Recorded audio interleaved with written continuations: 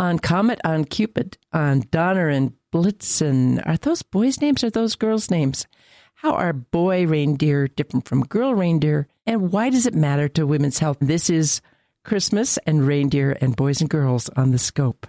Covering all aspects of women's health. This is the 7 Domains of Women's Health with Dr. Kirtley Jones on the Scope.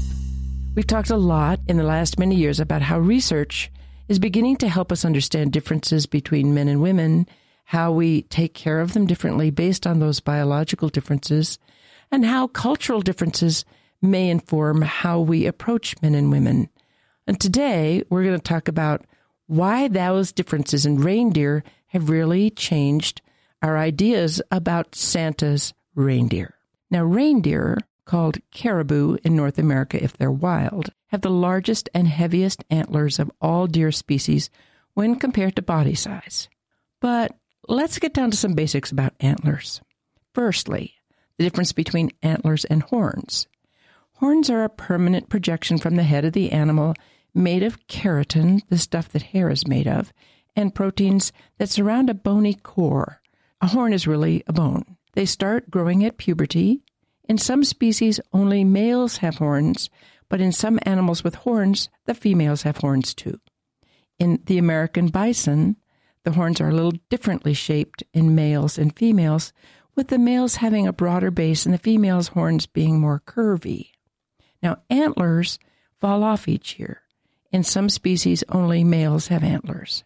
There's an enormous output of energy to make a really big rack of antlers, as in moose and deer, and perhaps that energy isn't worth the effort for females who have to grow and nurse their young. In reindeer and caribou, both males and females have antlers, though the males are usually bigger, up to 50 inches and 30 pounds compared to 20 inches in females. And here's the important part for this discussion about Santa's reindeer.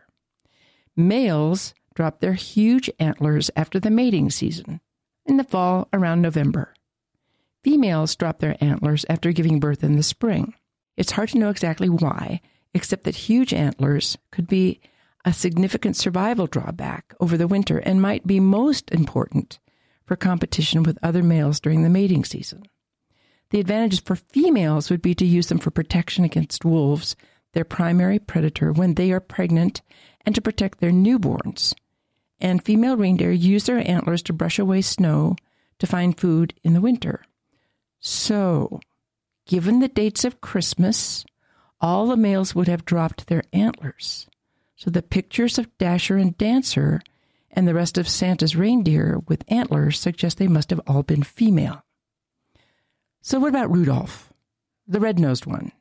Well, maybe Rudolph was a male outside the average who didn't drop his antlers, and along with his red nose, which led to such inappropriate bullying.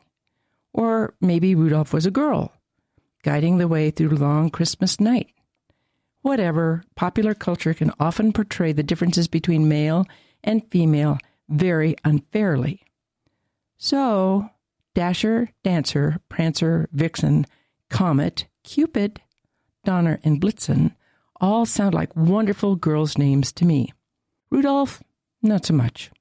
We talk more and more about the biological differences between males and females and how that might affect the way we provide medical care. Don't trust popular culture when it comes to biology. Trust science and scientists. By the way, many of Santa's girl reindeer would have been pregnant as well, so you go, girls. For all of you listening, I hope this is a happy holiday season.